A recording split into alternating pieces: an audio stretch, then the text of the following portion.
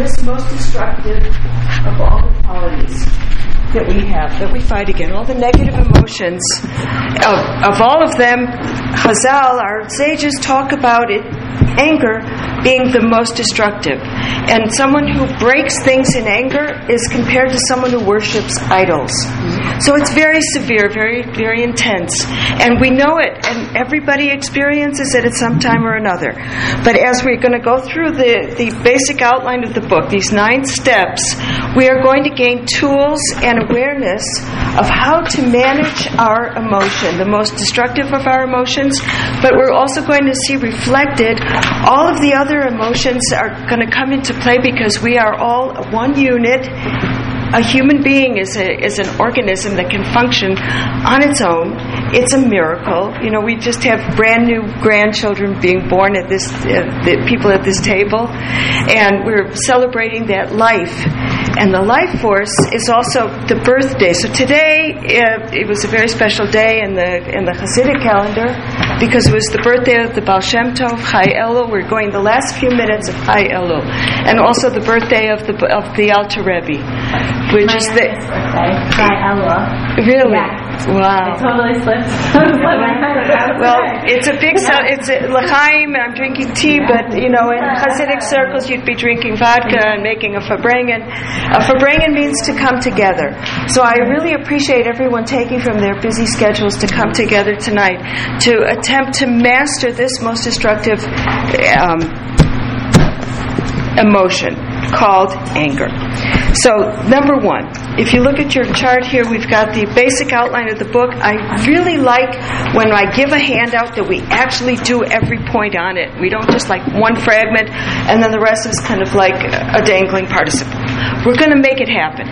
So, the first thing that we want to do is commit ourselves to doing this mitzvah. It is an actual mitzvah to not be angry, to conquer anger. And it's actually brought down in the Rambam and in Hilchot Deot that it is a mitzvah to conquer this thing. So understanding that we have that force of a mitzvah behind us that is going to propel us into understanding where does it come from, how does it act in me, how do I respond to it, and how are we going to manage it. So it says like it's an elevated mitzvah. That's one of the first things that I learned from Rabbi Pliskin, who was a teacher at Eshet Torah in the Old City for many, many years and a counselor. And I just saw him last week. I hadn't seen him in a while, and I bumped into him on the street just before we left Israel. And it was like, wow, Rabbi Pliskin, I'm just going to go teach about your book. And he was so happy. He's a real joyous person. But, okay, so as we're approaching this time of year, on this Saturday night, we're starting to say Slichot. The whole approach to Rosh Hashanah and to beginning the new year is to tie up all the loose ends from the previous year. And what we're doing there is we're starting out by saying, I'm sorry. We're admitting that we've done something wrong, and we're asking for forgiveness. Now, in order to do this, we want to emulate God. That's one of the mitzvot that we have in the motivation to commit yourself to conquering anger, is that every human being is created in the image of God. And to be God-like means to be forgiving.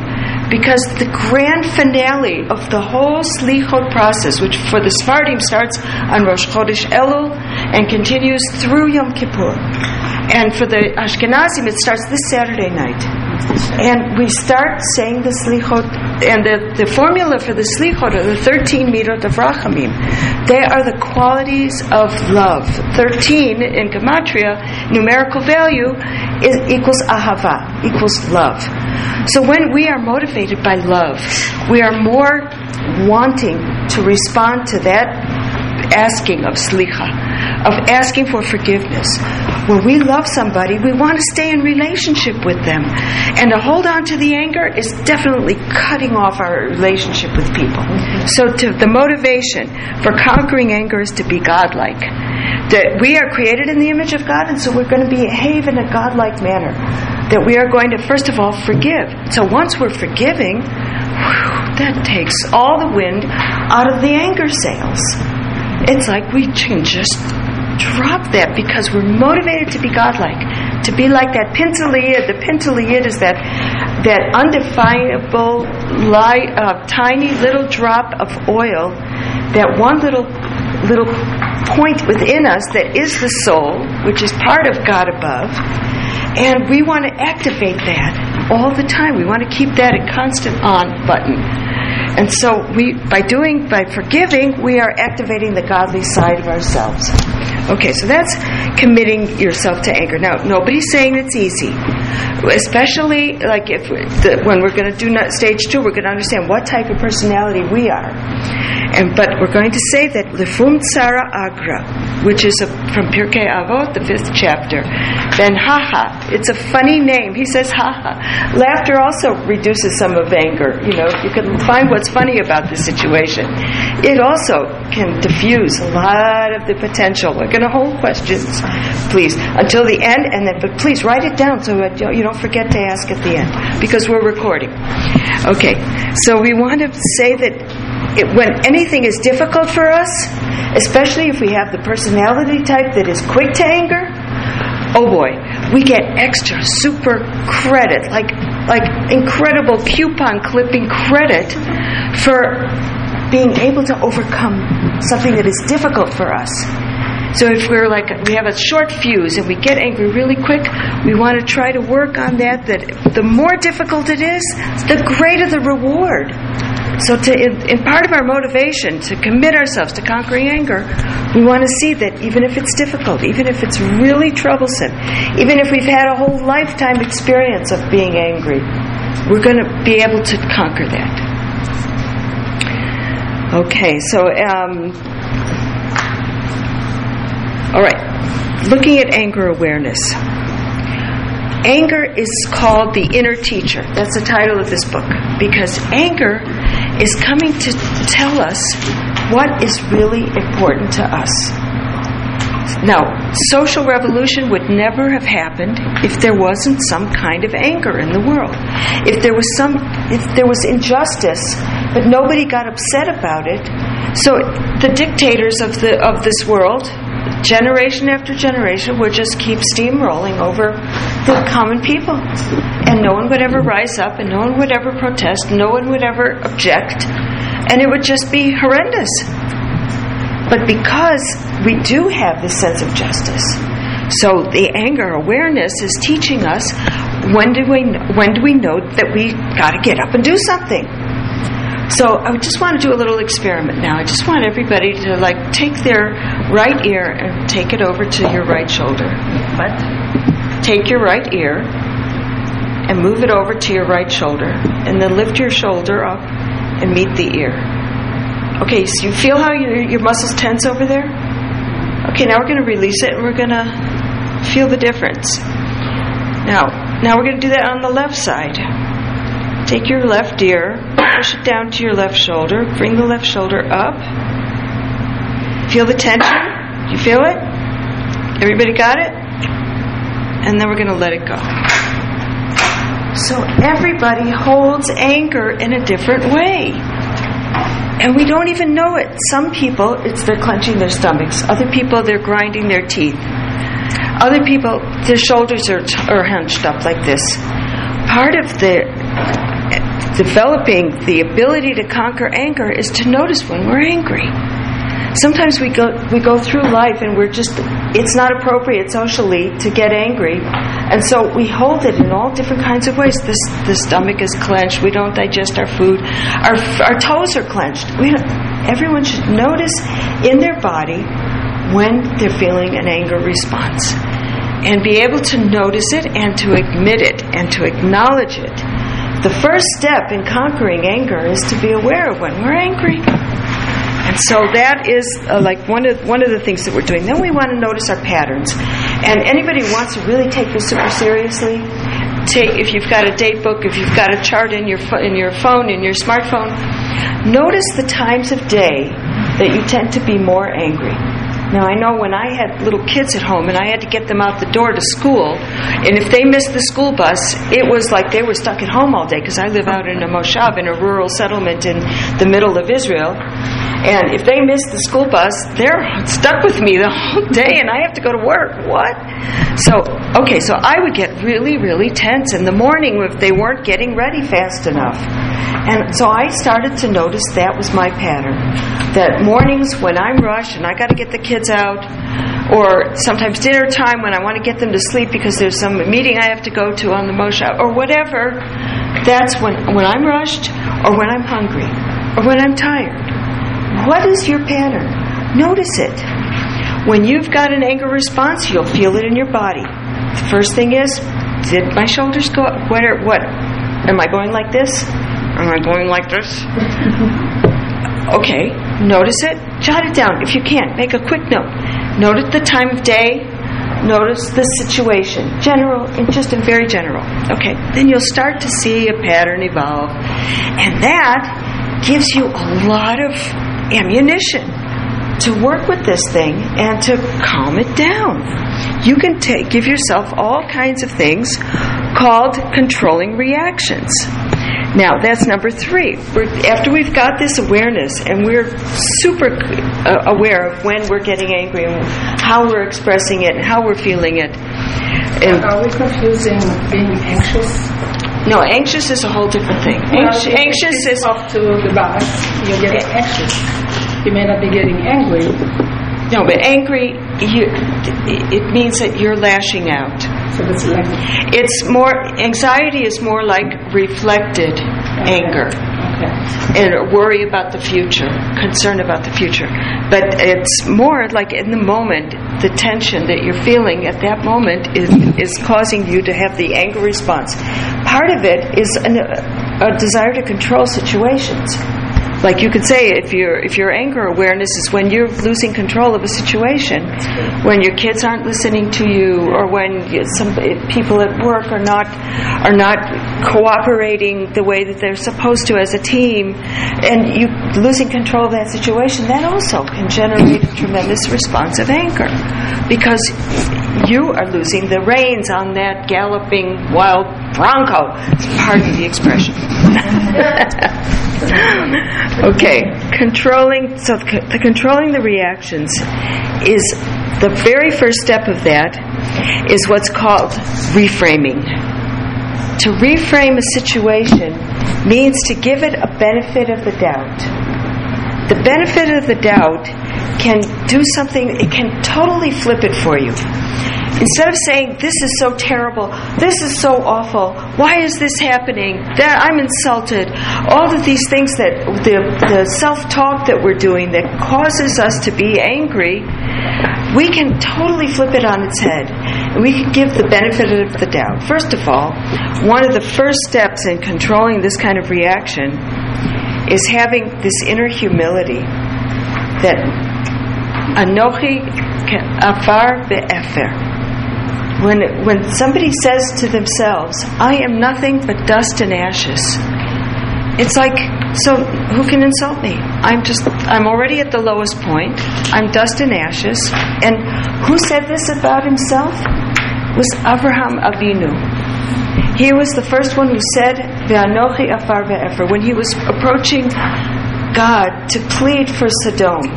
They were the wickedest, the worst, the most depraved society on the planet at that time.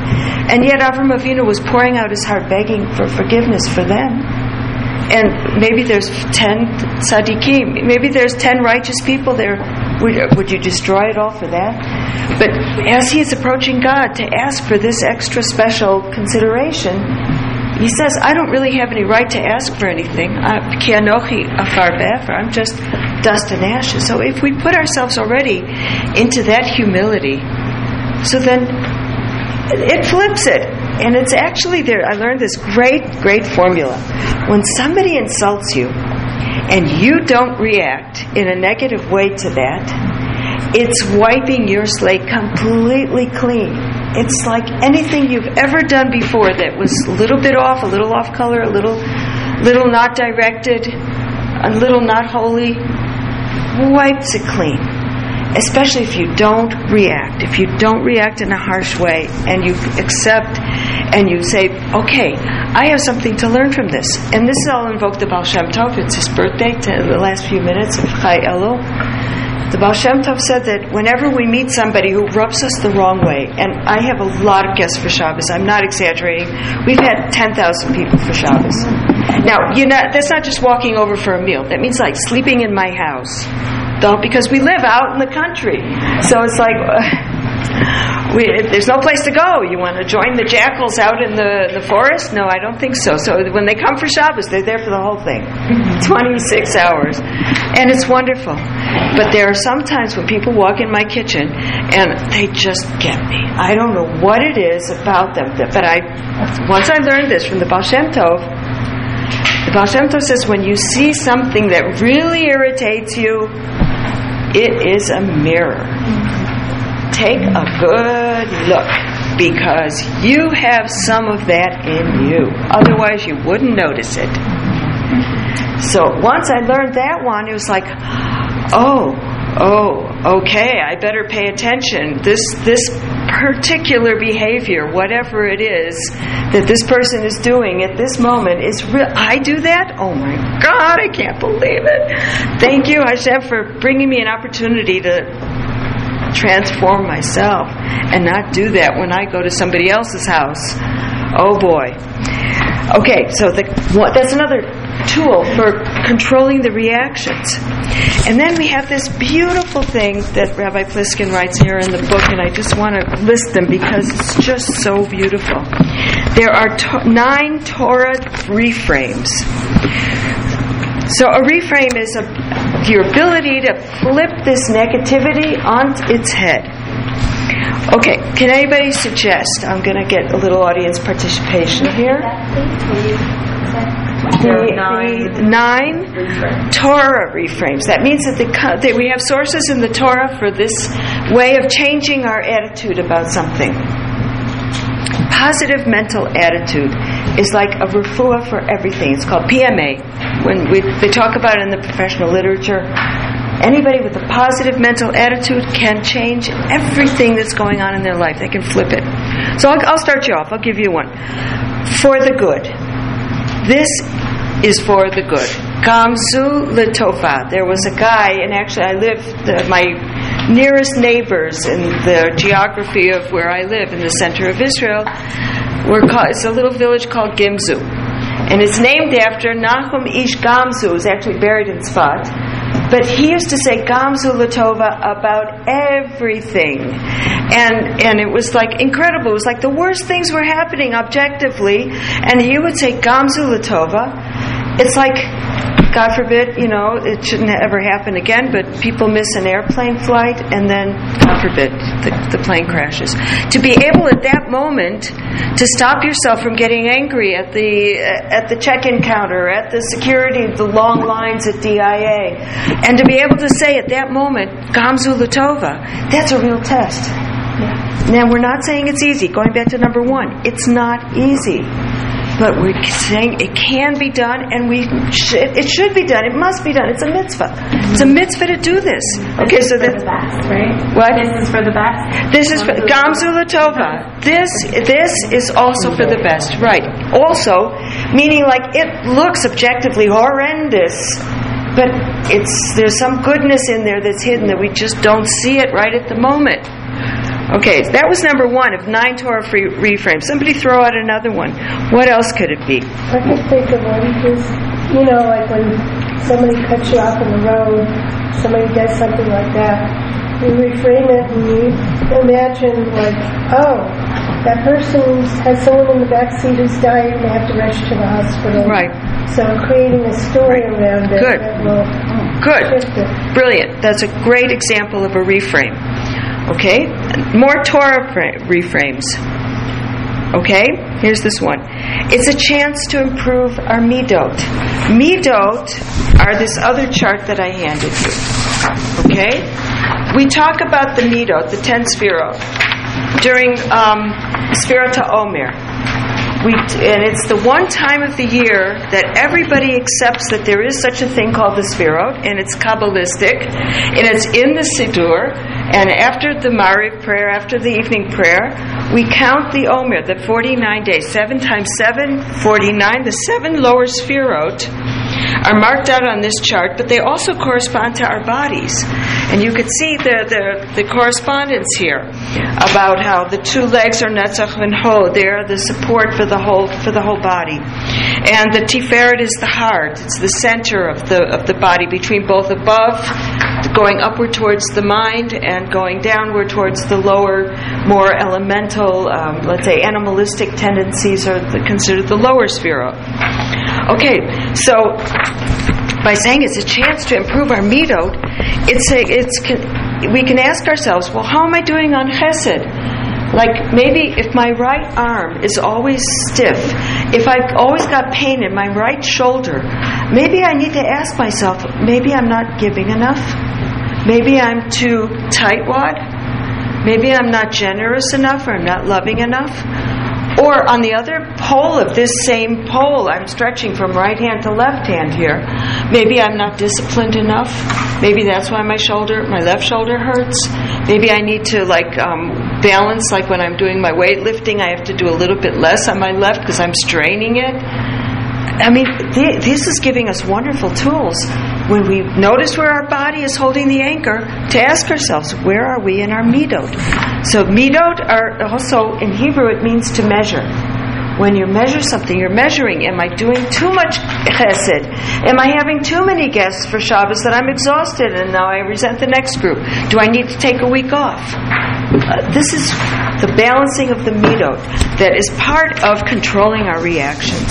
Okay, so you can keep these charts and just think about them as you're going through your day. Is there any more charts? Yes, there's spares right. There were. Oops. You can have mine. Okay. Here you go.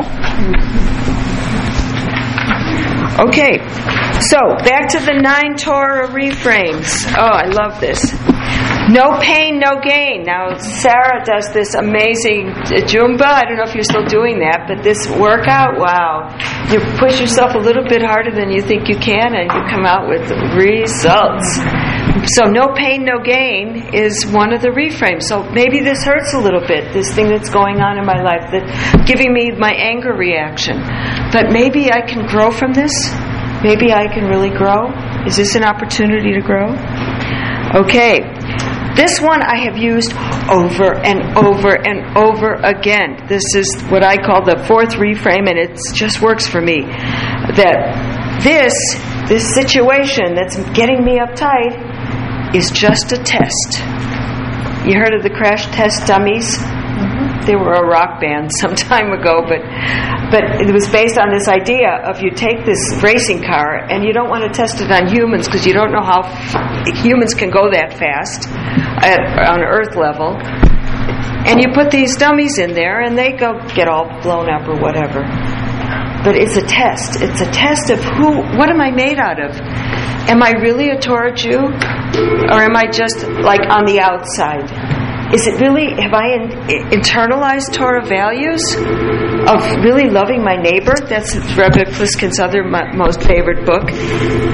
V'ahavta l'reacha kamocha, which my maiden name was Wallach. And that I learned in Jerusalem when I met some Wallachs there, that it's an acronym for V'ahavta l'reacha kamocha, love your neighbor as yourself. And this whole book is all about ways of doing that, of living it. So this is just a test. This situation that's getting me uptight is a test of what am I really made out of, and where my goals are, and what is my guiding principle. Is it really a Torah principle, or is it something else that I picked up growing up secular in America? Okay, it's a test. And part of when I ask myself this question, I say, okay, Hashem, what do you want of me right now? This is difficult. This is hurting me. This is hard. What midah? I'm looking again at my Sefirot chart. What midah do you want me to develop here? Is it netzach? Do I have to move forward with my right leg and make a stand about this? Or do I have to go into submission, which is the left leg, and be more like the doormat and just kind of like let this pass over me. What is my goal?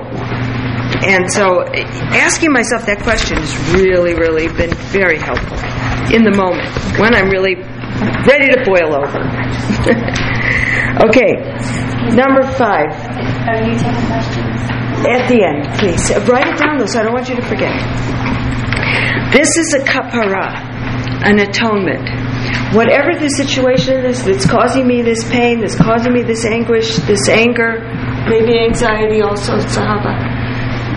It's a kapara. It's to pay back for something that I overstepped a boundary, that I made a mistake, and I'm going to have to pay for it somewhere down the line, but maybe this is a relatively painless way to do it. Halabai. If this is just a kapara, okay, just let it be a kapara. Just let it be a payoff, an atonement. Yom Kippur comes from the same root as kapara. And in Israeli slang, they say kapara alayich. Like, may this be an atonement for you. When you love somebody and they want to say something nice to you, they say kapara. Okay, so this is another Torah reframe. This is an opportunity to show love for my neighbor by not getting angry at them. Like the little day-to-day things that happen between people. It's just so easy to step on somebody else's toes. So this is, when they do, I can let go of it and say, this is an opportunity to show my love. It's also an opportunity, number 7, to judge others favorably. This is a Torah mitzvah, to give them the benefit of the doubt. There's always a hidden story behind it, like Cheryl was mentioning about the car. There's somebody cut you off. Maybe they really do have an emergency and they have to get there really quick. So you give them, you judge them favorably rather than saying, "Oh, what a jerk," which just makes you feel angry. It doesn't help. Okay, number 8. We mentioned this already. It's an opportunity to emulate the Almighty. That God created a world with free choice. That we human beings, the crown of creation. Rosh Hashanah is celebrating the creation of mankind. The 7th day of the process, the 6th day of the process was the creation of Adam, and then the 7th day was Shabbos, and so Rosh Hashanah is the anniversary of the creation of Adam. So it's actually interesting that tonight, and actually today, going out of Chai Elul was like 1 week before the beginning of the creation process, which started on the 25th of Elul and culminated on Rosh Hashanah with the creation of man. So it's like we're in this world of Tohu. This week before the 25th of Elul is called the world of Tohu, the world of chaos. And it says in the very first lines of Breshit, of Sefer Breshit, the beginning of the Torah.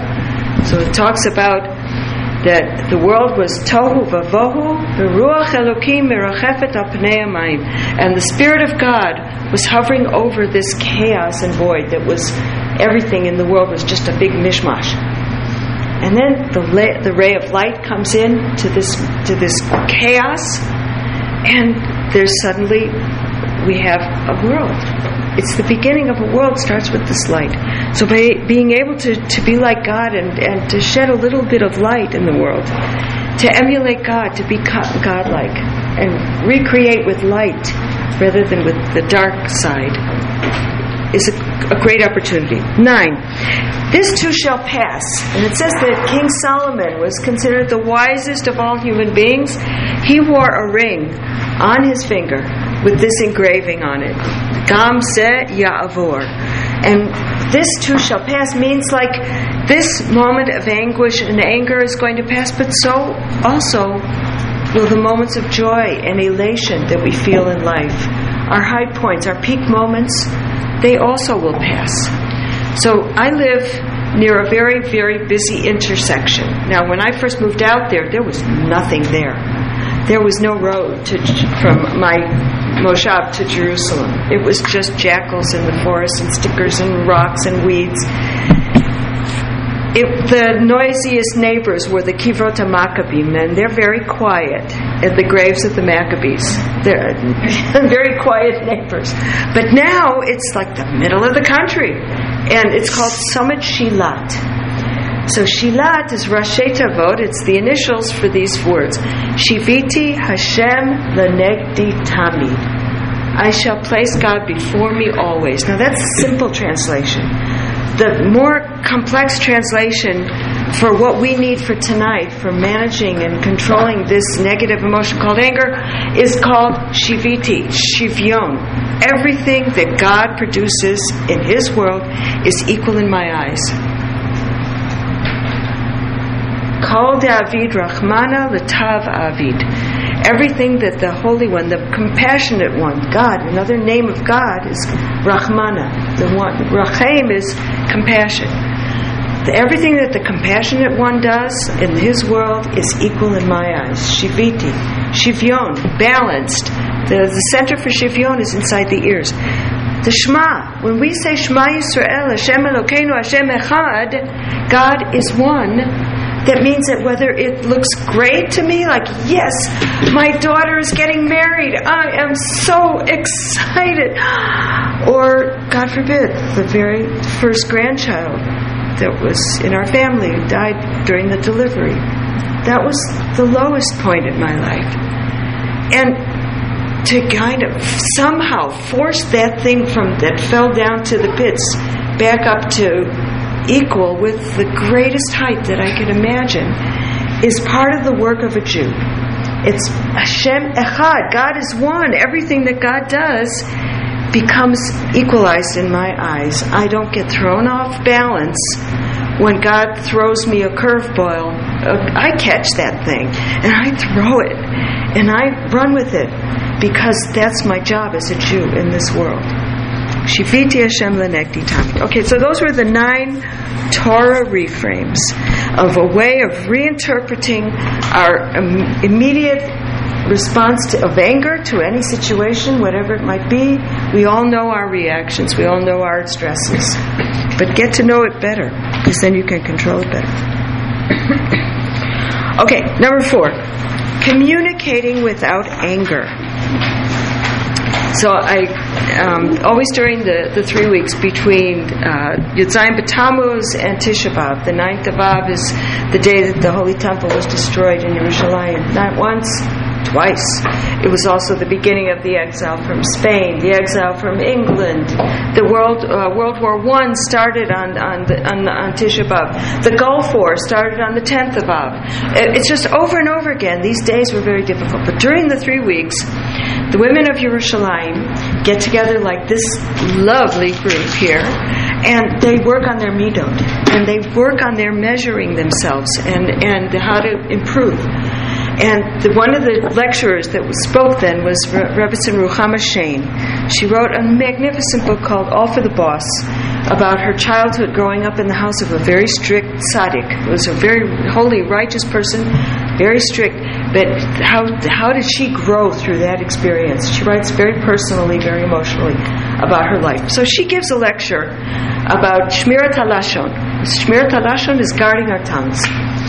And what that means is we don't speak any kind of evil about anybody else just to vent. Now, if we have a benefit for it, if we're trying to prevent a business partnership between someone who's been proven to be dishonest, and we have direct information that can prevent some kind of loss, so we are obligated to say those words.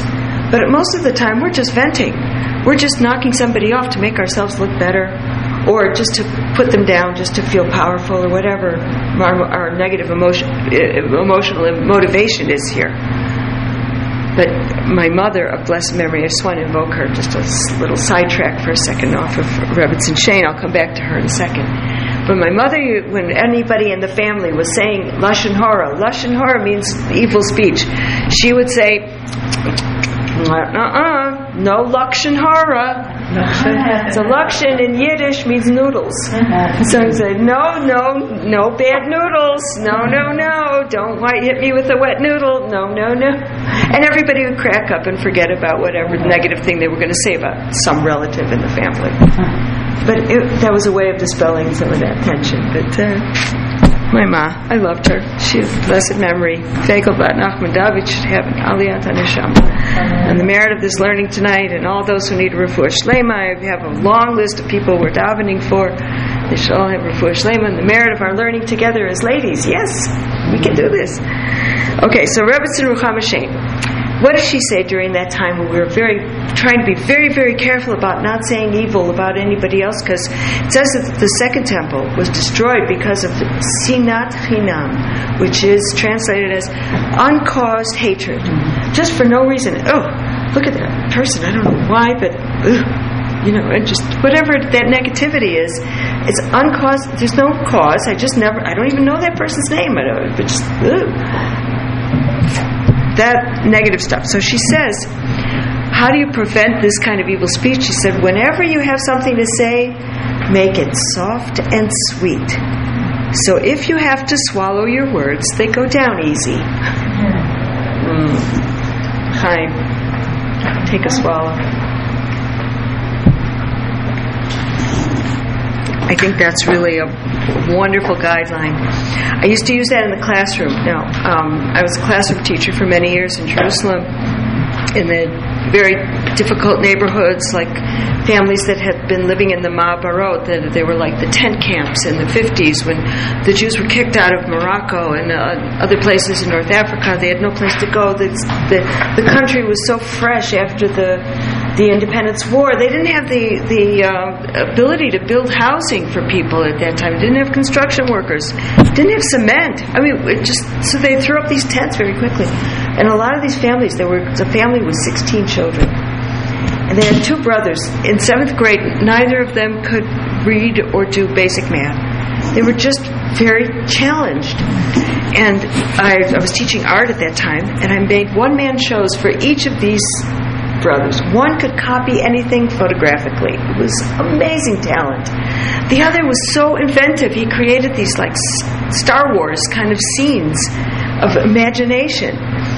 But anyhow, when I wanted to get the attention, I had 40 kids in a classroom and with very few art supplies, and I was supposed to do something with these kids. This was my first year of teaching. I learned how to control the class. A very simple thing. I lowered my voice, and they suddenly they want to hear why is she whispering, just like they tune in. It was like, it's so different when you raise your voice because you're feeling like you're not getting the attention. You just don't get attention anyhow. You just push away.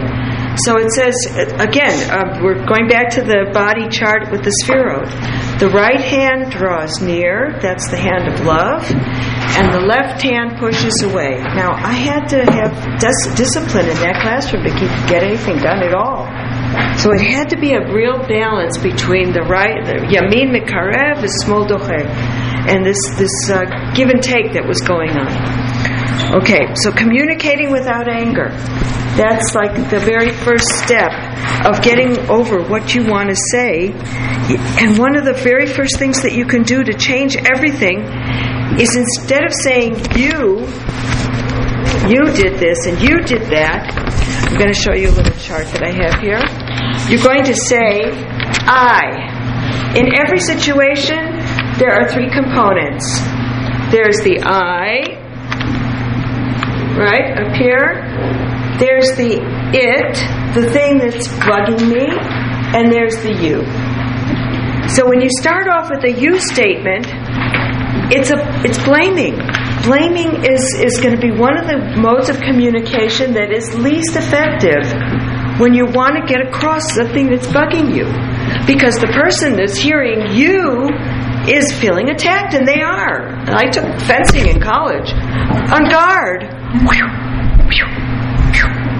It's like, of course they're going to defend. You can't get through to that. They're going to put up a block. But when you say I, it softens it. It's like it removes it from the attack.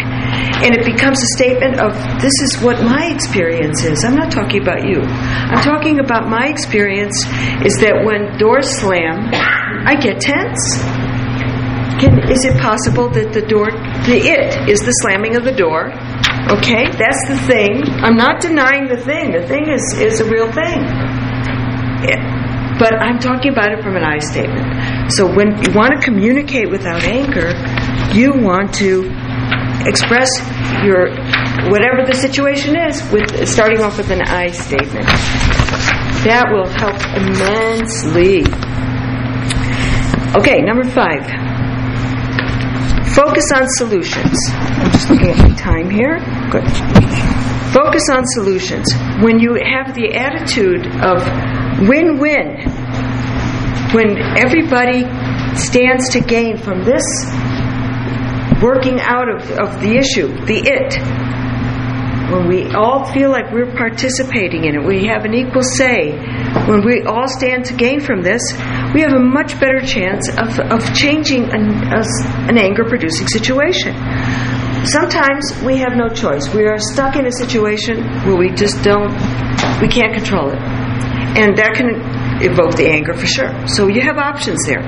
One of the things that you could do is leave the room. If you can't control it. If you've tried to reframe it, let's say somebody's cracking their knuckles and it's driving you absolutely crazy, you can reframe it. It sounds like a crackling fire. Oh, how delightful. There's a possible reframe, right? But if you can't control it, you can't reframe it, it's still bugging you, you can exit. You can leave. And that's one way of evoking it. But then the best phrase that you can use for this kind of communication of invoking the win-win is let's both. Let's both. Both of us. Let's both of us find a solution. What do you have to say? I want to listen. Anochi ba'afar be'efer. I am nothing but dust and ashes. I really want to be humble here, and I want to hear what you have to say. Please let me hear what you have to say. And then when you've heard it, then you have material to work with, and you can invoke the let's both. Okay.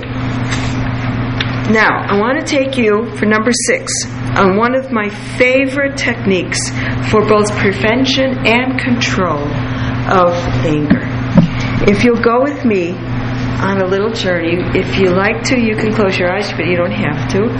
And just imagine that you're sitting in a little rowboat in the middle of a lake. I just came back from a week on Lake Columbine up in Rocky Mountain National Park on the western side next to Grand Lake. And you're just sitting in the rowboat, and there's this mosquito, and it's sitting on your hand, and it's biting you. And wait, okay, go with me inside. We're going into the bloodstream now. Now the mosquito is has put its juices into my bloodstream, and it's going in there, and I'm going down, and I'm going down, and I'm getting magnified actually, and seeing in the tiny little corpuscles of my blood, and I see the blood flowing all through my whole self and my whole body. And there's the blood, and I get down past the red corpuscles, past the white blood cells, and I'm into the plasma, and it's just this black with little white dots. And now I'm zooming out, and there I am. I'm sitting in the rowboat, and I'm on my hand, and there's the mosquito. And now I see the whole rowboat. And I'm zooming out again, and I see the whole lake, the whole shape of that beautiful natural lake.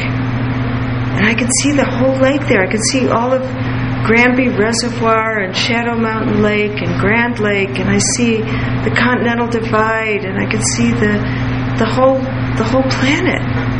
And I'm zooming out further, and I can see the whole galaxy. I see the Milky Way. And I'm far, far out into the Milky Way, and it's all black with little white dots.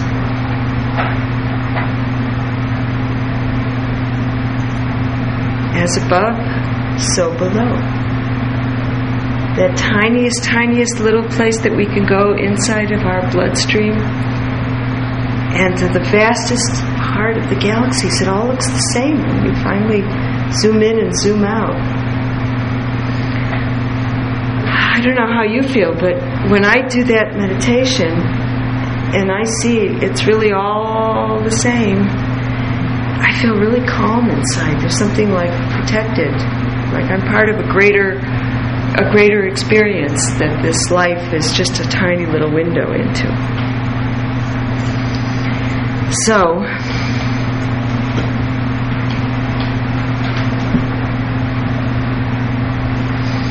my mother of blessed memory also used to say, count to 10 before you speak. Because what you do is you draw in that breath. The word for breath in Hebrew is neshima. I just did a first aid course, refresher course, and it's called hanshama. It's like restoring the breath. And so when you breathe in, you're invoking your neshama. Your neshama is that pure part of you, the part of you that wants to be so good and so holy and so refined and so elevated. And the anger and the swearing and the negativity and the tension is just the opposite of that. So by taking that breath and counting to 10, you have a wonderful tool to keep yourself calm and to prevent anger and to control it when it's happening. Okay. Developing the traits that will free you from anger. So one of those traits is that calm confidence. When we know that we're doing the right thing, so it gives us the confidence to do what has to be done in a situation, to bring up the irksome thing that's going on, the anger-invoking thing, to bring it up with calm confidence is very different than doing it with desperation and within frustration. So that trait, believe that everything is coming from Hashem, and being godlike is one of the ways to have that calm confidence. When you speak that way, people listen. It's amazing. Rather than speaking with tension. Okay. Conditioning your mind is number 8, and that is a matter of training, like repeating these processes over and over again, and giving yourself time to practice, and giving yourself also leeway to make mistakes.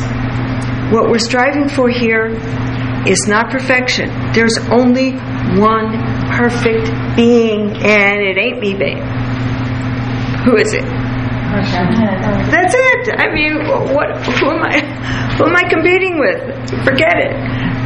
I can strive, though, for improvement. And I can I can rank myself. I can say, I'm a 10 out of 10. I really improved in that particular aspect. I really did much better. I really wanted to swear when I stubbed my toe, but I controlled myself, and I said, no, I'm going to be more refined than that. I'm going to be elevated. I'm not going to take myself down to the lowest schmutz. I'm going to be more elevated, and I can give myself a 10 out of 10. And I can train my mind, I can condition my mind for all the different things that we're striving for, but especially on this one. And then take mental vacations to release stress. So this neshima, I'd like to teach you, how much time do I have? 4 minutes, perfect. Oh, this is great. I love it when I get through all 9 points on my list. 9 out of 9. Okay, so this one is called the chedva breathing. Chedva is one of the many words for joy in Hebrew. And we sing it at the wedding ceremony. Gila, Rina, Ditza, Vechedva, Ava, Viachva, Shalom, Vireyut. So Chedva is made up of 4 letters. The Chet is numerically 8. The Dalet is 4. The Vav is 6. And the Hey is 5. So I'm going to teach you a very beautiful way of breathing that can take away so much stress, and it's called the Tevet breathing. So you breathe in at your own pace to the count of 8. You hold it for the count of 4. That's the Dalet. You exhale to the count of 6. And you rest with your lungs empty to the count of 5. And when you do that, it brings joy into your body, into your soul, into your breath. Soul and breath, neshima and neshama, are the same root word. So anytime that you're feeling tension, you're feeling stress, you're feeling that anger emotion come up, you can do this breathing of joy. Just to be joyful, just to be alive and taking the next breath, it's not to be taken for granted. And you can be so joyful just to be alive. So take a breath, take a breather,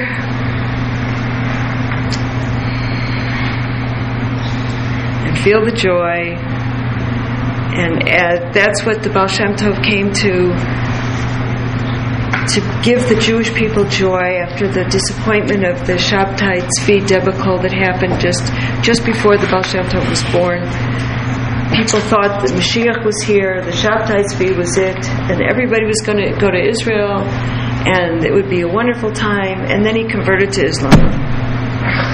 What a disappointment. Devastating. And the Baal Shem Tov was born at that time to bring the tshuva process, the musar process of improving our midot, to do it with joy, enlivens us, and it gives us the energy that we need to be able to do all of everything that we do in our life with joy. May we merit to have a joyful new year. And anyone who is interested in purchasing our books, this is the coloring book that I did based on Rabbi Nachman's interpretations of the first 15 Torahs of Baba Batra in the Gemara. He talks about these phantasmagorical tales, and I created these illustrations for and an explanation of the story, translation into English from the Aramaic. And so it's in poetry. It's a family project. The parents read the stories, and then the children and parents can color it in together. So that's my coloring book, and the rest, my husband's working on more books. But these are the books are available. Here's change if you'd like to make it. Everyone is invited to sign up. I have a sign-up sheet here. Pardon me. If you'd like to receive our weekly Torah digests, the Or Chadash website is free. There are many tools that you can use.